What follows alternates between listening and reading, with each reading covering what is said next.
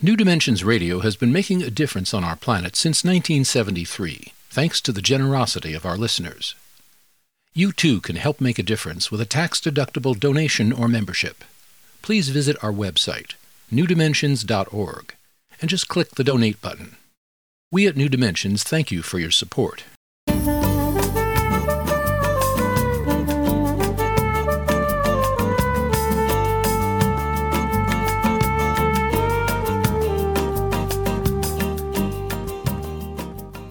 Hello, I'm Justine Willis-Toms. Welcome to the New Dimensions Cafe. Today I'm hosting Trebbe Johnson, author of Fierce Consciousness, Surviving the Sorrows of Earth and Self. I'm speaking with Trebbe at her home by remote connection. Trebbe, welcome to the New Dimensions Cafe. Thank you so much, Justine.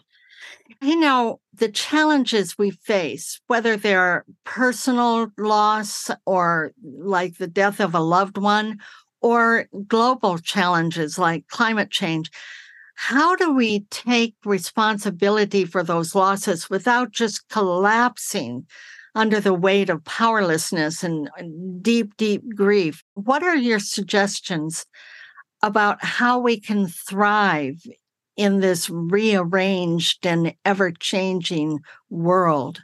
Well, it's a big question. I truly believe that by finding and making beauty in the midst of hard times, we can survive just about anything, whether it's personal loss, climate change, loss of a home, a scary medical diagnosis, problems with kids.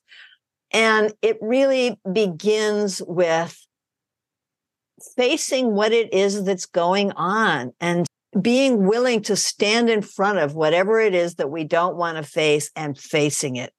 And in my experience, when I do that, it turns out that it's not so horrifying and dark as I thought it was. It may be for a minute or two, but then after that, sort of the smoke starts to clear and I start recognizing what I need to do for a first step. And along with that, this whole idea of finding and making beauty, if we can be open to the beauty, not necessarily of this awful situation in life, but the beauty that's all around us, the beauty that comes through in a person's gesture or an action towards us, the beauty of a bird singing first thing in the morning, the beauty of a flower in the midst of a bunch of just grass. If we can be open to beauty and offer beauty in the form of generosity or kindness or feedback, we enter into the reality of life in a way that's bigger than our problems. And we can do this at any time. Even in the worst and most difficult of situations, we can find and make beauty. I'm thinking of a story that you tell in your book, Fierce Consciousness, and it is about a woman who is traveling with her sister in Vermont, and they stop by a farm that makes maple syrup. Do you recall that story? Yes, I do. I recall it was a friend of mine traveling through Vermont, as you say, and there was a lot going on in the world right then. There were wars going on. You know, there was an economic crisis. There were things going on in their lives. So they stop at this farm in Vermont, and my friend gets into a conversation with the people about how they make syrup, and they tour the place a little bit and they see all the things they offer. And then she bought some syrup and some candies. And when they got back into the car, her sister, who had been kind of silent during all of this, says, "How can you talk about maple syrup when everything is like this is going on in the world?" And I said to my friend, "It's the best time to talk about maple syrup. You know, we don't have to choose to be miserable." And, you know, that's also important. If I am in a state of despair or grief or anxiety or fear, and something beautiful kind of dashes across my field of vision or perception, I don't have to say, "I'm sorry, that's inappropriate right now. I'm feeling grief. I'm feeling anxiety. I don't have time for beauty. I don't have time for maple syrup. It's inappropriate." there's always time to make beauty because it's a lifesaver. And it gives us that little kind of blip of consciousness that all kinds of things are going on in the world that having nothing to do with us and our grief, that there is life and intention and purpose and creativity happening everywhere. I love it. I'm reminded just yesterday I was at Trader Joe's, and as I was checking out, I had this necklace on that has all these little birds hanging from it, very colorful birds. It's just sort of a flock of birds around my neck, And once in a while when I'm just feeling, I don't know, it is in grief, the news just gets overwhelming and it's just coming in on me. And I'm just sometimes I'll look and I'll say, what do I need to pick myself up today? And I put on this necklace of birds. And as I was checking out of Trader Joe's, a young woman said, "Oh, I love your necklace." And she says, "It reminds me of my grandmother. Oh. She loved birds." And then she added to that, she said she had like 3 cages of canaries. And I said to her, "Oh, canaries, their songs are so joyful, aren't they?" And that was just like a moment, like what you're talking about. Yeah, exactly. Because it led to something. And for a moment, like you say, you're pierced. You're pierced, yeah. With the beauty. Now, it may not linger, and it didn't change the news, but for a moment, something is transformed. Something else is allowed into our lives. And that's what you're talking about, isn't it? Yeah, exactly. And when you were telling that story, it made me think of my brother died in a flooded river in Vermont about 12 years ago. And my husband and I went to take care of things. And my brother and I were really good friends. We really took care of each other. And when we were in the funeral home, everybody makes fun of funeral directors and they think it's gross and depressing and silly. And while we were sitting there, I was just torn open with grief about this. And I all of a sudden realized what was going on. And I said to the man who was helping us, "Oh my goodness, you help people at the hardest time of their lives. Isn't that wonderful?" I felt so grateful that there were funeral directors in the world that could help people get through stuff. Where did that come from? It was just this blast of gratitude at such a hard time.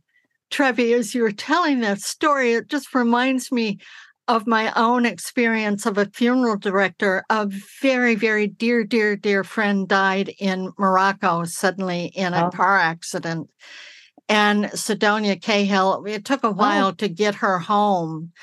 And when she finally came home and her circle, women's circle, helped to really prepare the body.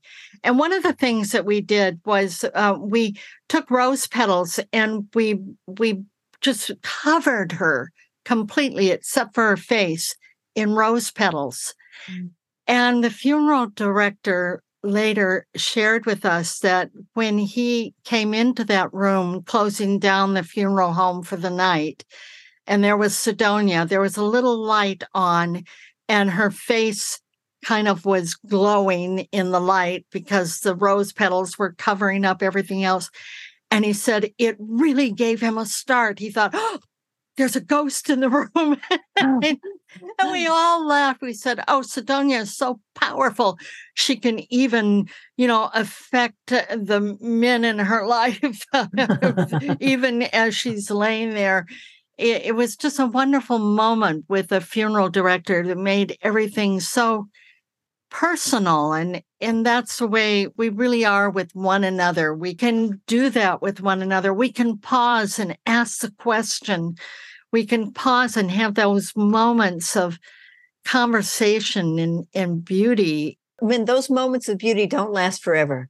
especially in times of grief. But if we are willing to accept them and not say, no, it's not appropriate, it's wrong, it's sinful, whatever, if we can accept them, it's like they lift us up. In fierce consciousness, I call it transcending downwards. We're not transcending up into God or something ethereal. We're transcending downward into the earth, to the raw emotions of being human.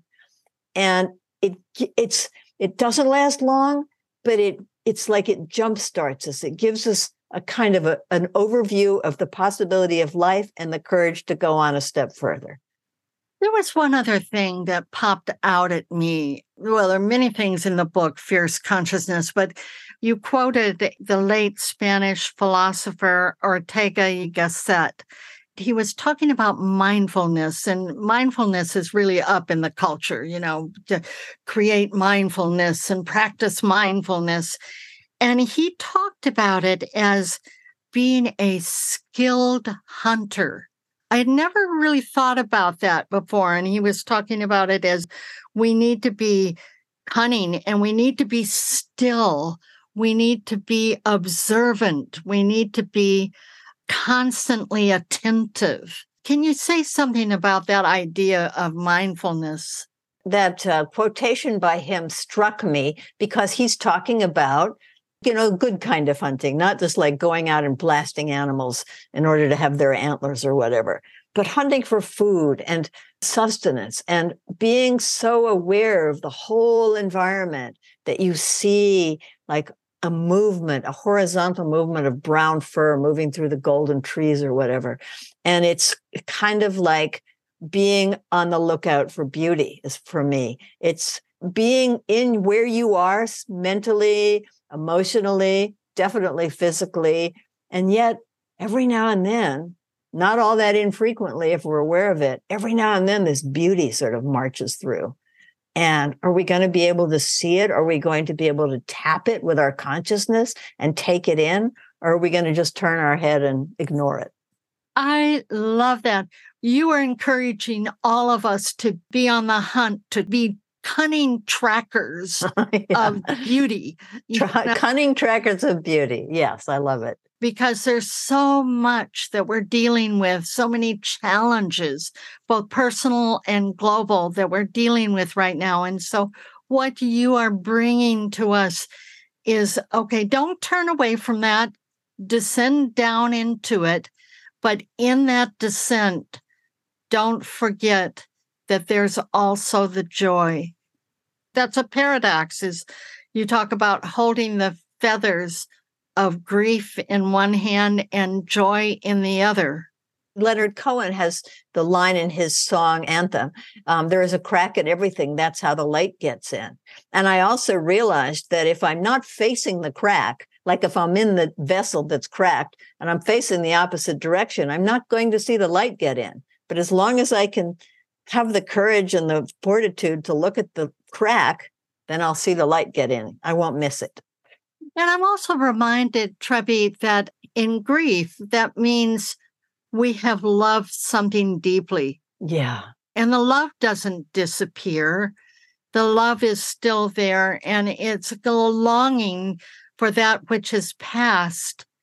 It makes us mushy, is the word I'm thinking. It kind of mushes us so that we're more pliable, that we're not so rigid. It opens our heart. Mary Oliver has written a poem about, you protect that which you love. Mm-hmm. And so it really leads us to participate in the world, even though we're mourning its destruction. Well, I think it's about risking loving. My husband died 3 years ago of cancer. And at times it's been absolute anguish to go through life without him. And yet I would not have given up that love for all of those years for anything. If I have to go through anguish over his not being here, I'd take it because I had the love and the companionship and the joy. And I think it's true of anything. We have to risk loving the earth. We have to risk loving the trees and the warblers and our friends. Just risk loving them, because even if you lose them, love is important. Yes, absolutely. It's important that we listen to each other's stories, our stories of grief, the telling of that and the receiving of those stories, that's important. Yes. Yeah. And I've told the stories about my husband's dying to many people. And I've come to see it as a holy experience, HOLY. It's a sacred experience. And when it's received, then you're not so alone with that grief. Yes, definitely. Because, people who knew my husband, they want to hear that. They want to participate in it. People who love me. I mean, I have a lot of amazing friends. By hearing the story and sharing it, sharing the grief and sharing their own stories, I don't want it to only be about me. We all have grief of all kinds. Let's talk about it together. Share the pain, share the love, share the beauty. Absolutely. Trebbe, I want to thank you so much for being with us on New Dimensions Cafe today. Thank you, Justine. Thank you. I've been speaking with Trebbe Johnson, author of Fierce Consciousness, Surviving the Sorrows of Earth and Self. And to find out more about her work, go to her website, TrebbeJohnson.com. And she spells her first name, T as in Tango, R-E, B as in boy, B as in boy, E. TrebbeJohnson.com. Or you can get there through the New Dimensions website, newdimensions.org, where you'll find over 1,800 programs in its archive. I'm Justine Willis-Toms. I want to thank you for joining us at the New Dimensions Cafe, and I invite you, please do join us again. You've been listening to the New Dimensions Cafe.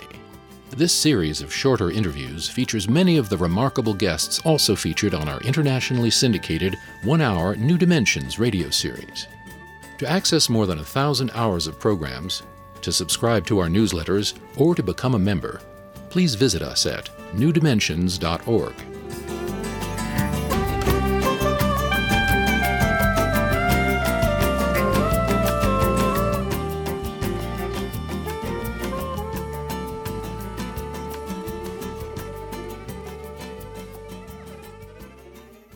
New Dimensions Radio has been making a difference on our planet since 1973, thanks to the generosity of our listeners. You too can help make a difference with a tax-deductible donation or membership. Please visit our website, newdimensions.org,